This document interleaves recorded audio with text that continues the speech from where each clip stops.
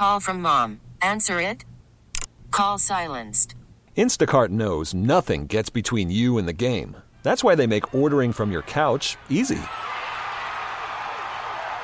Stock up today and get all your groceries for the week delivered in as fast as 30 minutes without missing a minute of the game. You have 47 new voicemails. Download the app to get free delivery on your first 3 orders while supplies last. Minimum $10 per order. Additional terms apply. T-Mobile has invested billions to light up America's largest 5G network, from big cities to small towns, including right here in yours. And great coverage is just the beginning. Right now, families and small businesses can save up to 20% versus AT&T and Verizon when they switch. Visit your local T-Mobile store today.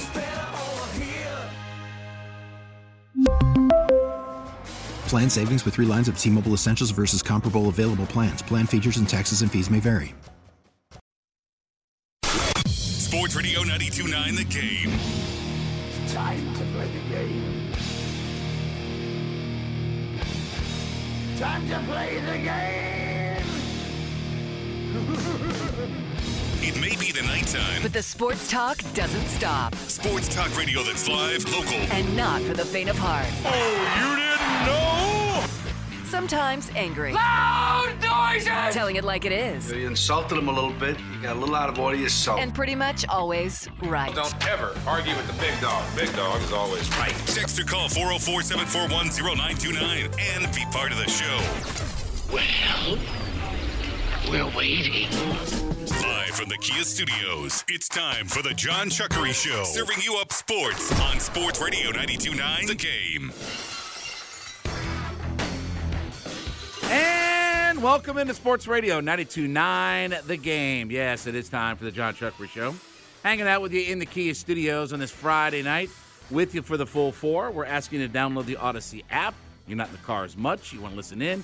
Put the Odyssey app on one of your devices today. You can use your smartphone. You can use your Alexa speakers. You can put it on your tablet. You can use your iPod, your webcam, your drone, whatever it is that your electronic device is. Put it on there today. Social media is at 929 The Game on Instagram, Facebook, and Twitter. And as always, best way to keep up with us is through our personal Twitter pages. I am at JMCH316. That is your water cooler talking points 3 to 6 months in advance of anybody else that is out there. Producing the show, as always, on the other side of the glass. Day is in the house at the D. Lewis for real. Lot to get into with you here tonight. It is Friday night, and the Braves are at home, so the best uniforms in baseball will be trotting out here in just a little bit. Braves are going to take on the Colorado Rockies in Game 2 of this series, 7:20 first pitch from Truist Park. Jared Shuster on the mound for the Braves tonight. Look, he's been better since he's gotten back up here. His last start, he was 5 innings with 3 runs. Got the victory over the Nationals. He's won 3 of his last 4 starts without a loss. So he's won 3 straight games, and he's won 3 of his last 4 with no losses in there. Started off 0-2, and since then he's had 3 straight wins. So sitting at 3-2 with a 5.05 ERA, still a little bit high, but he has pitched a little bit better. 5 1/3 innings and 2 runs in the start against Oakland, and then on June 10th it was 5 innings and 3 runs and a victory over the Washington Nationals. And now look, it's another chance for, again, a victory tonight where you're playing another last-place team, right? You're playing another dreadful team, so you get a chance to pick up another victory. Braves right now, when you look at the standings, 8 games over Philadelphia, 5 games over the Marlins, so that's starting to creep up, right? Braves are 8-2 in their last 10. Give the credit to, look, Marlins are 7-3 in their last 10, and the Phillies are 8-2 in their last 10. So they're hanging tough, but right now, Braves 8 games over Philadelphia, and then the New York Mutts, they're 2-8 in their last 10. Couldn't happen to a better club, right? Couldn't happen to a better club. Crazy to think the Marlins are 7 games above 500 with a minus 30 run differential. Minus 30. That's worse than Philadelphia and the Mutts. They're minus 30 in run differential, and yet they're 7 games above 500. They're 21-13 at home. That's been the thing about them, is they've been a really good team in, what is that place called? Marlins Park or whatever, Joe Robbie or whatever it's called. They're a game below 500 on the road, but there are 8 games above 500 at home. So Braves have a 5-game lead over them. I expect the Braves to win tonight. Let's see if Jared Shuster can, just kind of get through. I mean, look, 5-6 innings. I mean, that's what we're asking for, right? He's only had one start that he has that he's pitched a whole 6 innings. And last night, again, the Braves win last night. Look, this team is rolling right along. And we talked about the month of June. Now we're officially past the halfway point of June, so we're on the downslope to the month of June. But this has been a good month for the Braves so far this year. It's been a good month for the home team. And look, I expect it to be, by the time we get to July, I really do think that they will have a double-digit lead over the Mutts and the full doleful Phillies when all is said and done. May not be double-digit over the Marlins, but I think they'll be double digits over both the Phillies and Mets when all is said and done as we get toward the month of July. Then we look forward to the All-Star break and all that kind of stuff. Trade deadline will be, coming up here, shortly and all that kind of stuff. I mean, so, obviously, it's still going to be a busy summer, but, this division is starting to get to where, okay, you feel like you've gotten through some of the early tests and stuff like that, but this month of schedule has been very beneficial to the Braves, and maybe they needed it, for a chance to get their young pitchers some experience, because we don't know when Max Fried and Kyle Wright are going to be back, right? We know Anderson's out and done for the year. We don't know what the status of Michael Soroka is. I've not heard much of anything. I mean, maybe somebody's, had some updates about what's been going on with him, but, as of right now, we just don't really kind of have some sense of understanding about when or if he's coming back up this particular season. So you're just trying to kind of hang in there with some of your young guys until either you get to the trade deadline or you got Max Fried and Kyle Wright back at some point. And maybe hopefully by August that those guys come back. But, we'll see. But right now, they've got their 3 starters and a whole cavalcade of youngsters from there, and they're getting it done. And they're getting it done, and the schedule has really benefited them here over this past month here, as the Braves are 43-26, now 21-15 at home. So they've now started to pull away a little bit at home after kind of struggling at home earlier in the year where they were so good on the road. Now the home wins are starting to accumulate, and they're starting to get a little bit more, separation between, the wins and losses at home. So we'll keep you up to date all night long about what goes on with Braves baseball, as the best uniforms in baseball will be broken out. Are they doing the throwbacks tomorrow? Do we know, Day? Yeah, so it's pretty much every Saturday, every home Saturday. Okay, so every home Saturday. So every home Friday is the Reds. Every home Saturday is the city edition. Yep. Yeah, the city edition uniform, which is kind of a throwback to the uniforms from the 70s and such like that. So again, your pitcher for the Rockies tonight.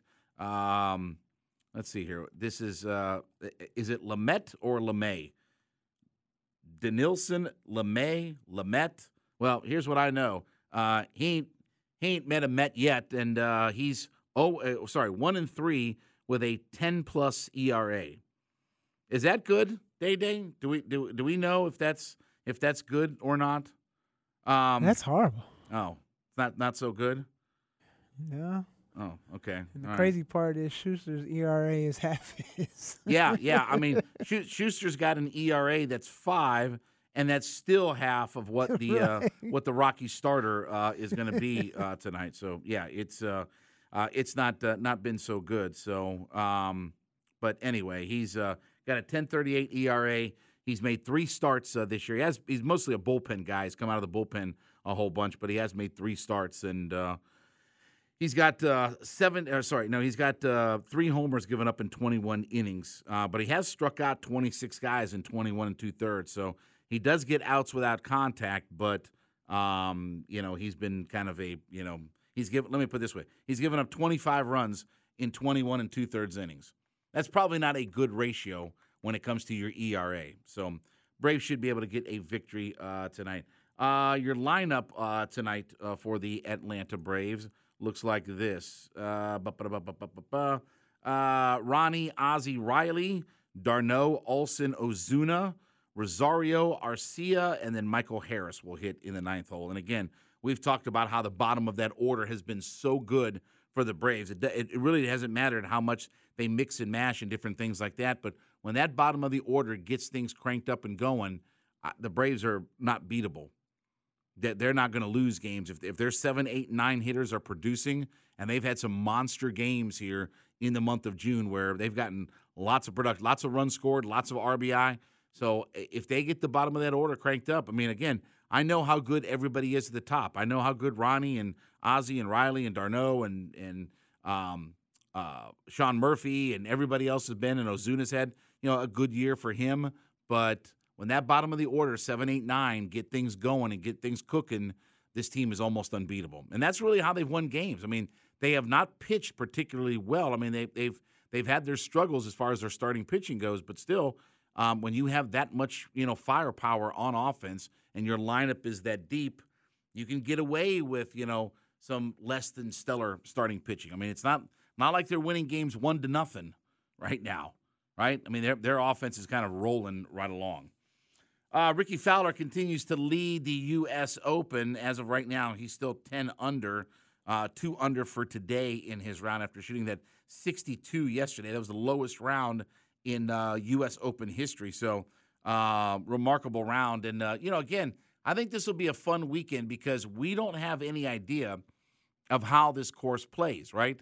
And the weather conditions can change. I mean, it's like Atlanta, in a lot of ways with L.A. I mean, conditions can always change and things can always, go, a different direction weather-wise. But this course has been pretty favorable to players, and it's not a typical U.S. Open type of course. And obviously, the kind of the secretiveness of this course, right? This is one of the most exclusive private clubs in America, right? This is not in fact, I don't think that there's a road that you can view the course from, right? It's almost like I think there's like everything is kind of like there's one road that has a little bit of an opening, but it's even kind of closed off to where you can't see a whole lot. So now, speaking of golf, Tiger Woods has already said that he is going to sit out the Open Championship at Royal Liverpool. The R&A spokesman for the tournament said that, quote, "We have been advised that Tiger will not be playing at Royal Liverpool. We wish him all the best with his recovery." So we didn't think, it's going to be the final major of the year. We didn't really think he was going to play in that major. No timetable has been set for his return to golf. 47 years old. Look,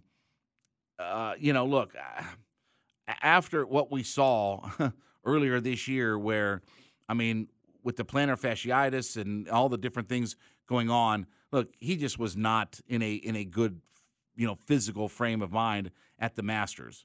And he had to withdraw because of the plantar fasciitis in his right foot, the same injury that caused him to withdraw from the Hero World Classic Challenge in February. So the only way that gets better is just rest.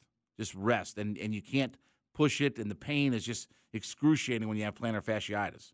So, again, no timetable for his return. I would say that, we're not going to see him anytime soon.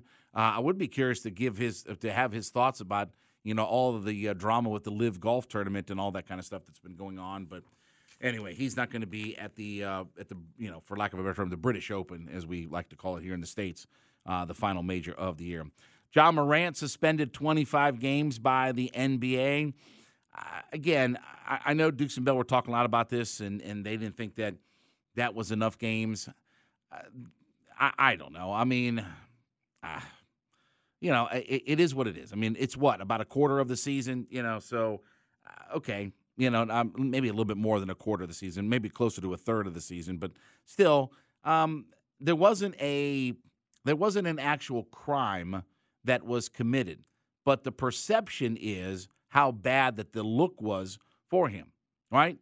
And Day-Day, what do we always say? What do we always say on the show? Perception has the same effect as truth. Yep. And it, from a perception standpoint, felt like he was committing this crime and all this kind of stuff, when in fact the reality is that he wasn't, but it's perceived. And that's the thing about that. And we always talk about this on this particular show that, again, if something is perceived to be true, it might as well be. It might as well be true.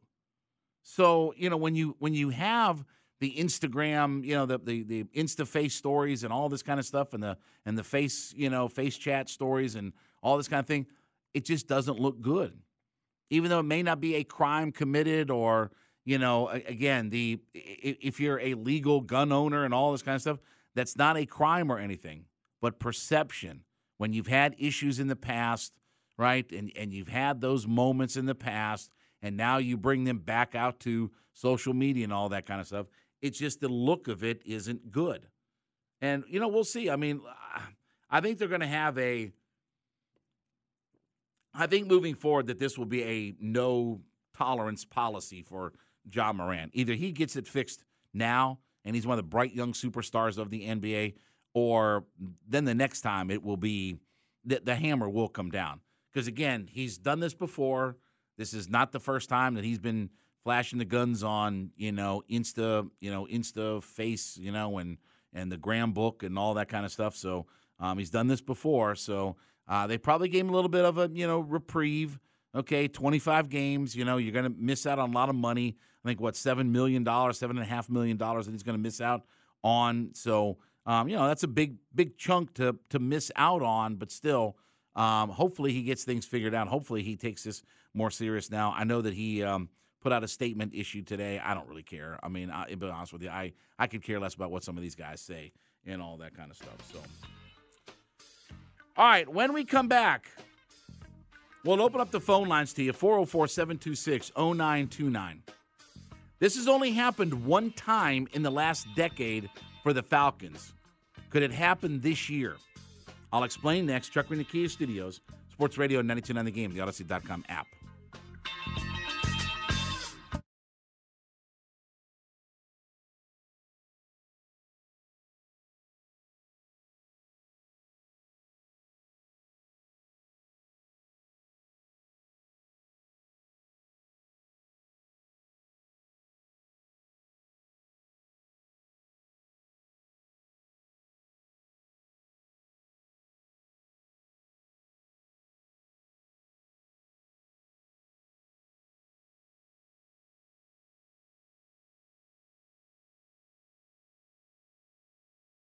Worried about letting someone else pick out the perfect avocado for your perfect impress them on the third date guacamole? Well, good thing Instacart shoppers are as picky as you are. They find ripe avocados like it's their guac on the line. They are milk expiration date detectives. They bag eggs like the 12 precious pieces of cargo they are. So let Instacart shoppers overthink your groceries so that you can overthink what you'll wear on that third date.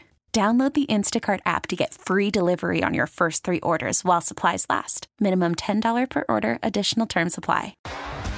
T-Mobile has invested billions to light up America's largest 5G network, from big cities to small towns, including right here in yours. And great coverage is just the beginning. Right now, families and small businesses can save up to 20% versus AT&T and Verizon when they switch. Visit your local T-Mobile store today.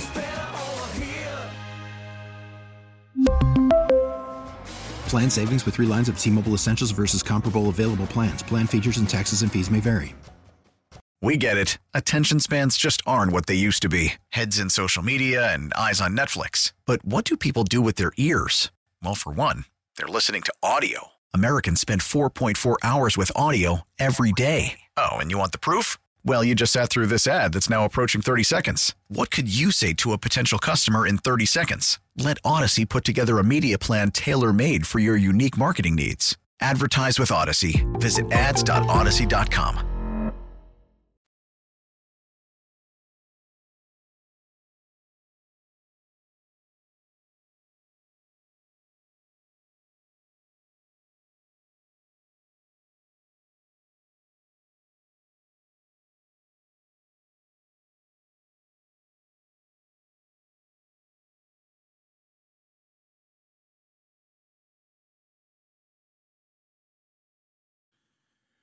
Sports Radio 92.9 The Game, back at a Chuckery Show, hanging out in the Kia Studios on this Friday evening with you. All right, 404-726-0929. That is our phone line, and it is our Solomon Brothers Diamond text line. We're going to open up the phone lines here for you. You can comment on what we're going to talk about here. We are going to talk to our friend of the show, Christy Dosh. She is coming up here in about 20 minutes from right now. Talk some NIL with her. She is a sports business writer for Forbes. She does a lot of work in the field of NIL, even kind of running a college for NIL. So we got a lot of things to cover with her. Joe Patrick going to join us at 8:20 this evening. We'll talk some Falcons foosball with him. When it comes to the Falcons, one interesting stat is the fact that the Falcons have had only one player reach double digits in touchdowns as a receiver in the last 10 years. So the Falcons have only had 7 different guys in franchise history that have had double-digit touchdowns in a season as a receiver, tight end, whatever like that, as a pass catcher, let's say. Andre Rison leads the way. He had 4 seasons, 90, 91, 92, 93.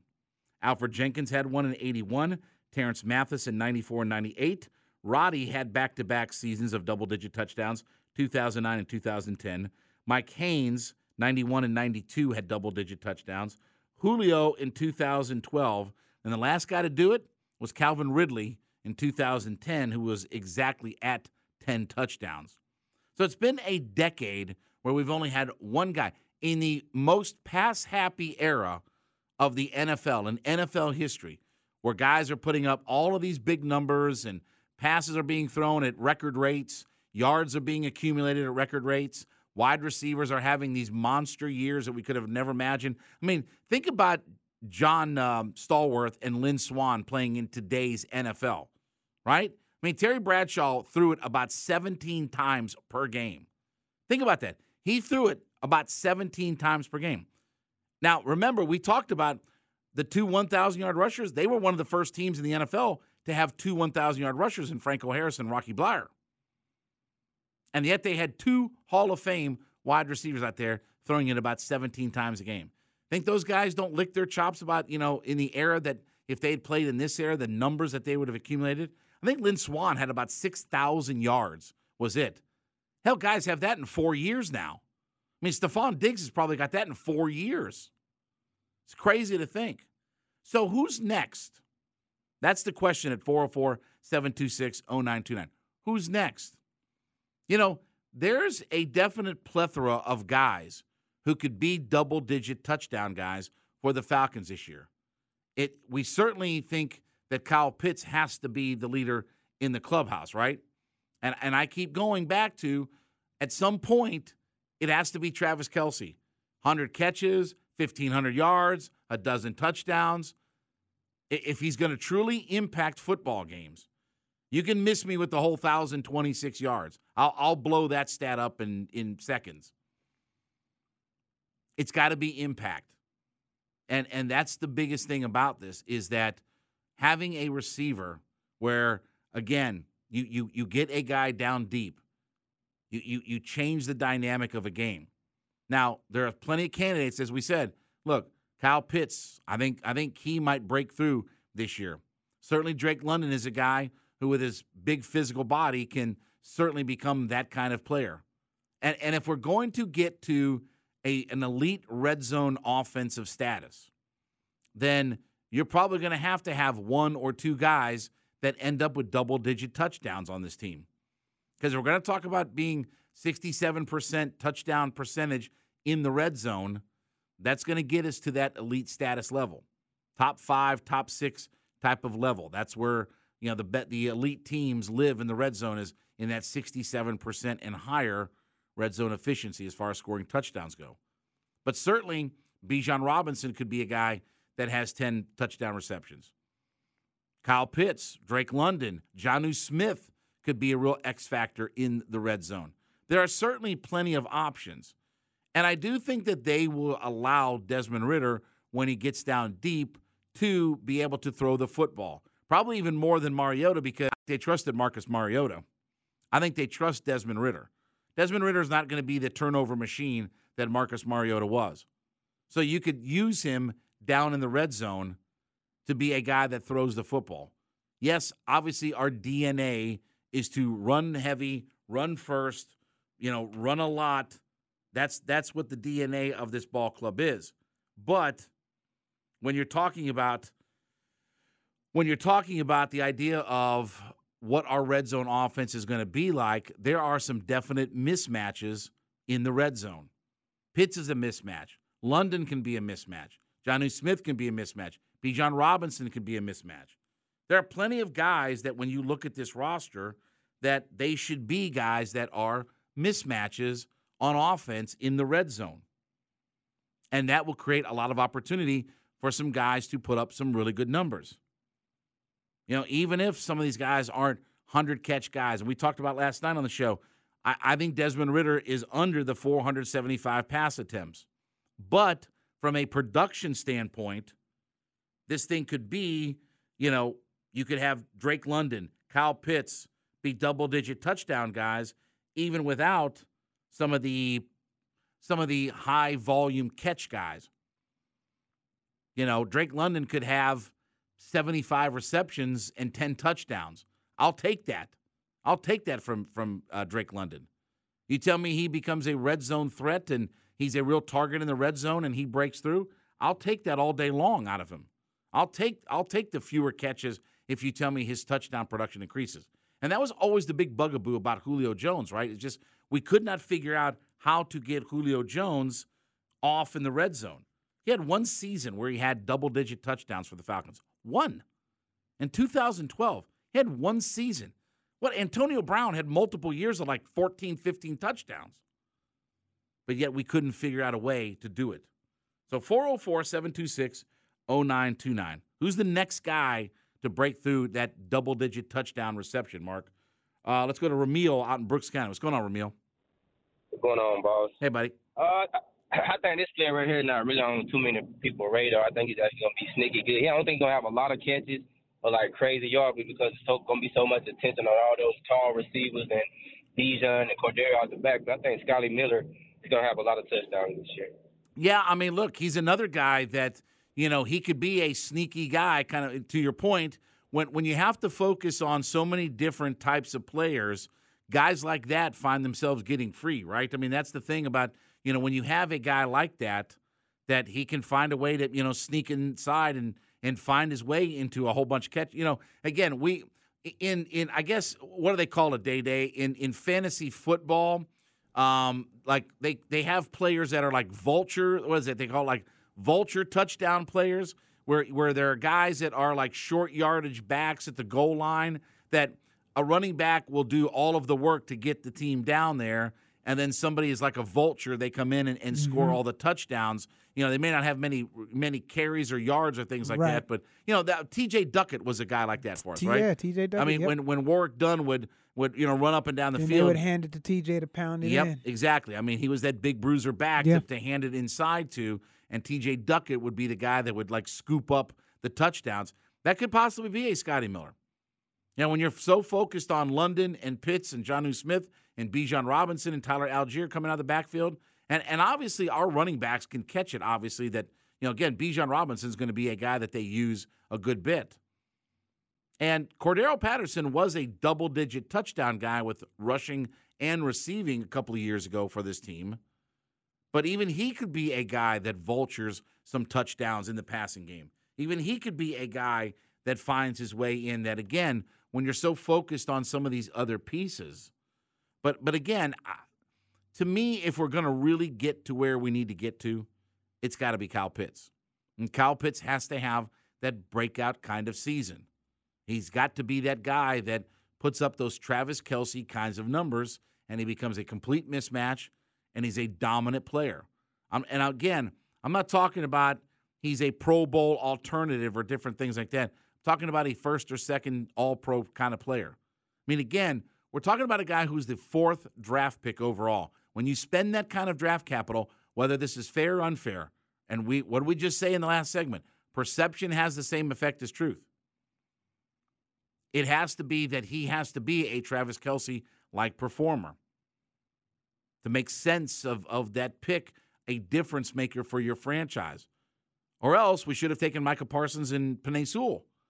We should have taken those guys because those guys are difference makers for their franchises. It's not coincidence that Aiden Hutchinson and Penei Sewell drafted in back-to-back years, and all of a sudden the Detroit Lions go from one of the worst teams in the NFL to all of a sudden they're an above 500 team. It's not coincidence that Micah Parsons come into the Dallas Cowboys and completely turns their defensive, schematic around, and they're one of the premier defenses in the NFL now. Got to have those kinds of players.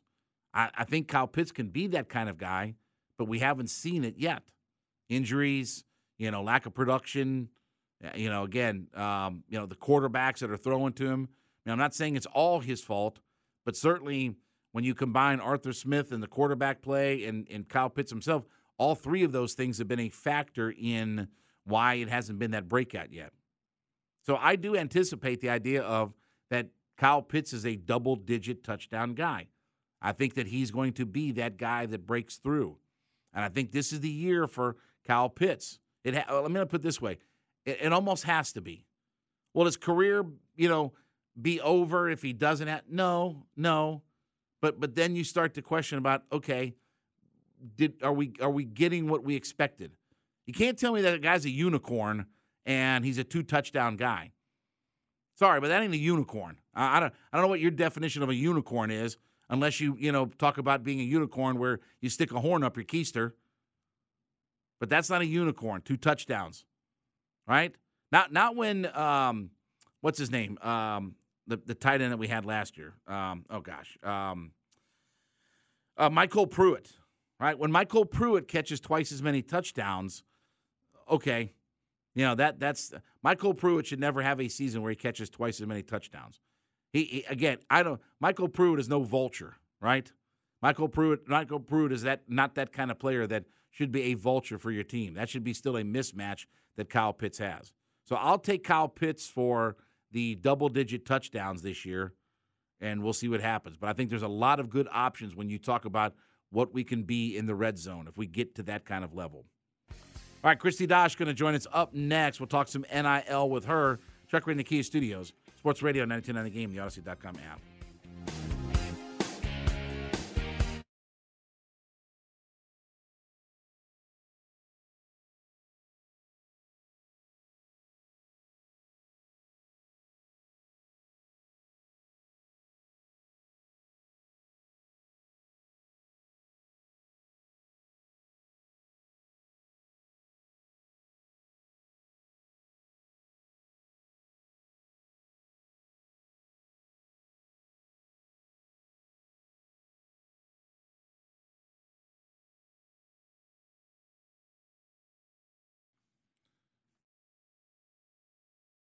Sports Radio 92.9 The Game, back at a Chuckery Show, hanging out in the Kia Studios on this Friday night with you. By the way, Braves are up 3-0 already. So 404-726-0929. That is the Solomon Brothers Diamond text line to be a part of this show. Well, as we're trying to figure out what the future governance of NIL is going to be, name, image, and likeness, we turn to somebody who knows probably about as much about this as anybody in the country. Christy Dosh is joining us here on the WadeFord.com hotline, Atlanta's Ford dealer. She's sports business reporter for Forbes, founder of the Business of College and Sports and Jobs in NIL. You can follow her on her personal Twitter page at SportsBizMiss. Christy, as always, thanks for a few minutes here in Atlanta with us tonight. Absolutely. Thanks for having me. I don't live up there anymore, but I'm born and bred in Atlanta and always happy to come on up there. Absolutely. Christy, I'm rubbing my eyes because this whole idea of the federal government getting involved. Look, the federal government does two things really well. They print money and fight wars. That's the only thing that the federal government does well. I don't want them anywhere near this name, image, and likeness. And I'm not saying that there doesn't need to be regulations, but what are your thoughts about the idea of the federal government getting involved and starting to put standards in play for this? Yeah, I've always thought it was kind of a long shot that they were going to do anything about it. I mean, there have been, I think, more than a dozen federal bills related to NIL that have been introduced over the last couple of years, and none of them have even made it out of committee. And a big part of that is because the congressional leaders can't agree about what should be in there, and even talk about extending it beyond NIL to cover other parts of college sports as well. So I know the NCAA is hopeful that will solve its problems in terms of differing state laws, and I sort of understand the angst with that, but I don't think a federal law is coming at all, but certainly not anytime soon. I'm not optimistic that it's going to happen. Well, I guess what's the downside of letting the states, I mean, again, this is how, I hate to say it this way, but I mean, this is how government's supposed to work. The states should be able to decide what the future of these things is and what the rules and regulations are. And look, I understand competitive balance and all that, but again, there's no competitive balance in the world of collegiate athletics. I mean, it's already lopsided to the premier program. So what's wrong with having the states govern how all of this gets handled? Yeah, I think the danger now, where the tipping point was for me was last week when Texas passed its new bill that its governor signed, which essentially says the NCAA can't enforce its own rules. So I expect that other states will be passing that soon as well. There have already been discussions in other states. So now you're just essentially saying the NCAA can no longer govern its member institutions. So college sports just isn't going to have rules anymore. Everybody can just do whatever they want, whenever they want, however they want. There's nothing that operates like that. Professional sports operate under rules now, albeit that's with professional athletes as employees collectively bargaining with the league. And I think that's probably where we're headed. There's a big case going to the National Labor Relations Board in November, and the early indications are that board will likely decide that student athletes are employees, and I think college sports will look very, very different a couple of years from now. We'll get back to that point here in just a second, but I do want to say that look, the talk has always been that football may get away from the NCAA to govern itself. I mean, Steve Spurrier has always said it's a 1950s rule book governing in the 21st century, and there are a lot of antiquated things about the way the NCAA governs over football. I'm not saying that there's not a use for them, especially in other sports, but, look, they had a chance to get their arms around this, and they kicked the can down the road for not for years, for decades on this. They knew that this was going to come at some point, and now for Charlie Baker to come out and say, well, we got to get federal law. Well, wait a second. You guys kicked the can down the road. You didn't want to embrace this idea of athletes making money off this, and now you're trying to scramble to try to put something back. And that's why I wonder if, the NCAA is a dying breed, which I think that they are as far as governing football, but it's a lot of gall for Charlie Baker to come out and say, well, now we got to pass federal laws when they had all the chances in the world to wrap their arms around and get some things in place for this. Yeah, 100%. I agree that they put themselves in this situation. And, I think even sometimes I kind of forget, like, the NCAA doesn't just, pass its own rules. The people in Indianapolis are not making these rules up or declining to change these rules.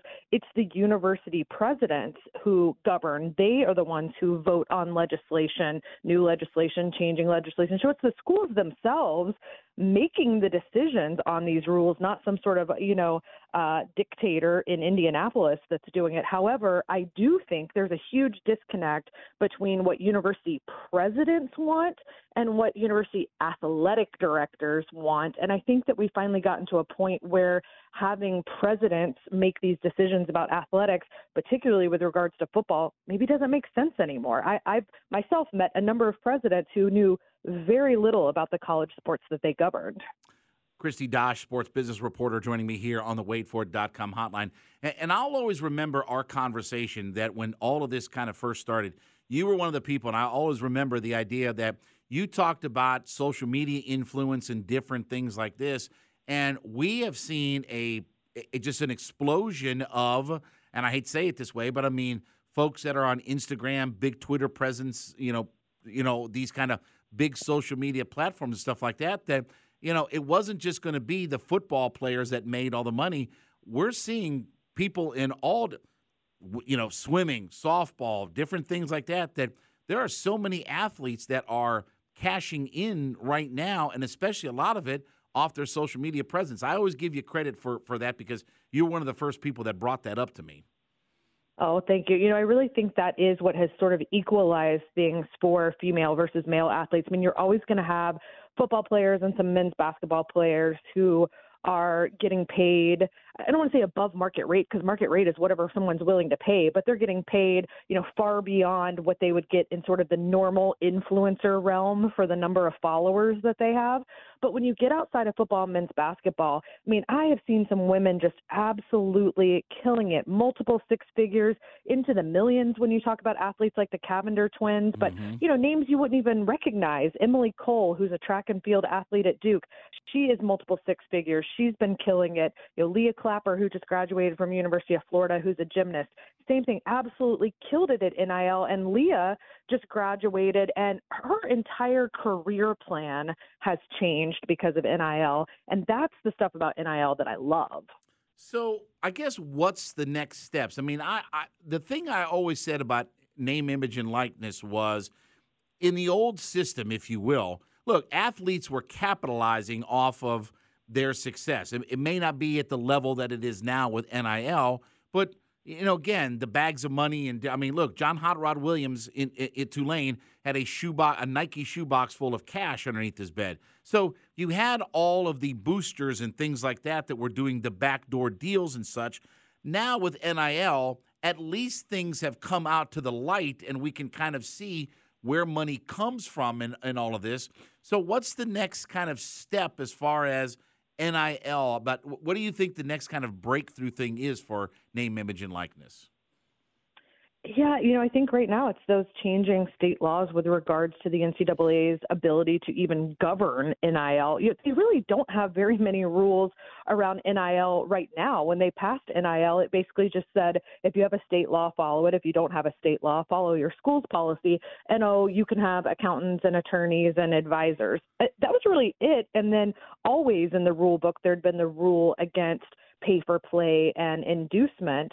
But I think we all know inducement is happening. Lots of high school kids, lots of transfers are signing NIL deals, or at least agreeing verbally to NIL deals before they make their decisions. That's not how it's supposed to work, but we all know that it's working like that. And now it looks like states are going to move to take away the NCAA's right to do anything about that. But frankly, they haven't been doing anything about it anyway.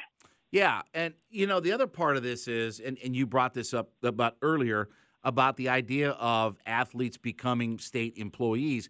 Now, I talked to somebody that was from the state of North Carolina that was, I think it was like the director of labor for the state of North Carolina years ago, and this was probably like 7 or 8 years ago, and she brought this exact idea up about, we would get to a point where if you're an athlete, you become an employee of the state.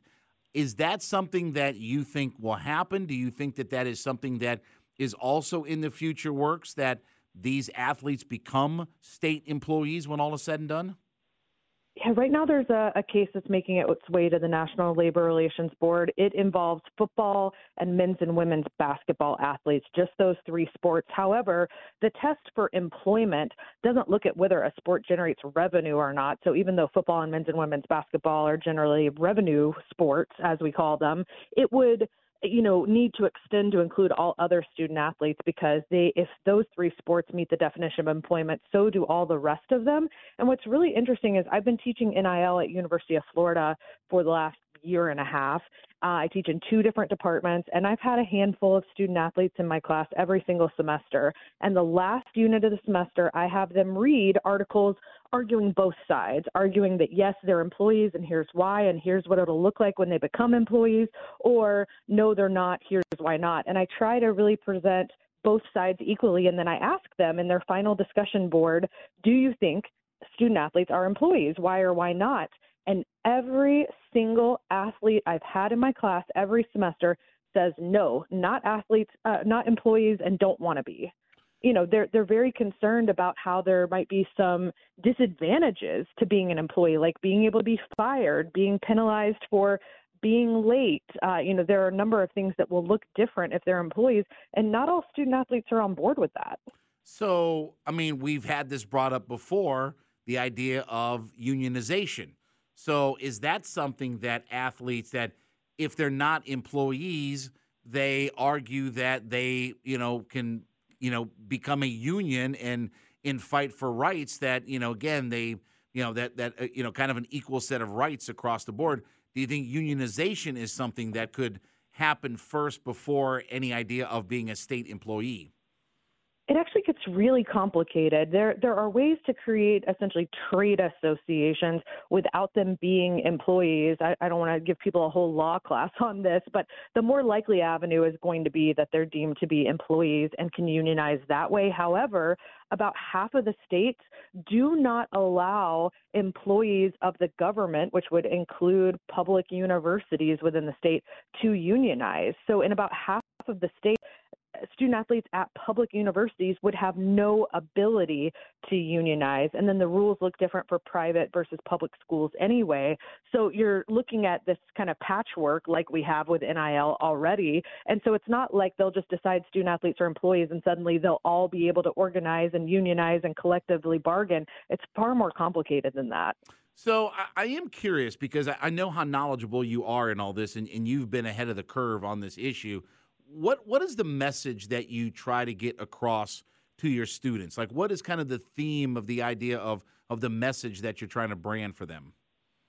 I'm really trying to focus on all the things I love about NIL, which is not only their ability to monetize right now and do one-off kind of deals, but really thinking about the deals that you accept or that you go after. How can you put together things that help you with your future career? Like, I've seen student athletes who, in addition to compensation, have asked for a micro internship with the company, or they've asked for a meeting with the CEO. They're trying to network and put themselves in a position to be able to find a great job after graduation. They're forming their own companies and becoming entrepreneurs. Some of the top ones are taking equity in companies. They're getting board seats. That sort of long-term thinking is what I love about NIL. So we start with the basics about, what is your personal brand? What are the ways you can monetize your NIL? But then I really try to teach them a little more about how they can take this beyond graduation. And it's not just something you do while you're a student athlete. And many of them have really taken that to heart, and it's been fun to watch. Sports business reporter, founder of the Business of College and College Sports and Jobs in NIL, Christy Dosh, joined us here on the waitfor.com hotline. Check out her Twitter page at SportsBizMiss. Christy, as always, really appreciate the time and the info. Keep doing great work. And listen, we always appreciate having you on, so thanks so much for being on the show tonight. Yeah, thanks for having me, and go Braves. You got it. When we come back, top of the hour, Falcons fly over as Braves are up 3-0 right now. How's that whole 10 ERA thing working out for that pitcher for the Rockies? So anyway, Chuck, we're in the Kia Studios, Sports Radio 92 on the Game, the Odyssey.com app.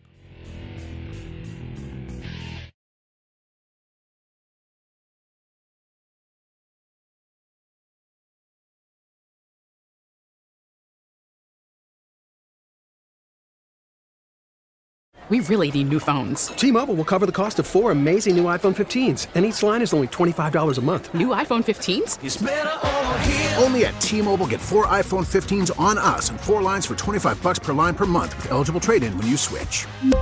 Minimum of 4 lines for $25 per line per month with autopay discount using debit or bank account. $5 more per line without autopay, plus taxes and fees. Phone fee at 24 monthly bill credits for well-qualified customers. Contact us before canceling account to continue bill credits or credit stop and balance on required finance agreement due. $35 per line connection charge applies. See T-Mobile.com. We get it. Attention spans just aren't what they used to be. Heads in social media and eyes on Netflix. But what do people do with their ears? Well, for one, they're listening to audio. Americans spend 4.4 hours with audio every day. Oh, and you want the proof? Well, you just sat through this ad that's now approaching 30 seconds. What could you say to a potential customer in 30 seconds? Let Odyssey put together a media plan tailor-made for your unique marketing needs. Advertise with Odyssey. Visit ads.odyssey.com.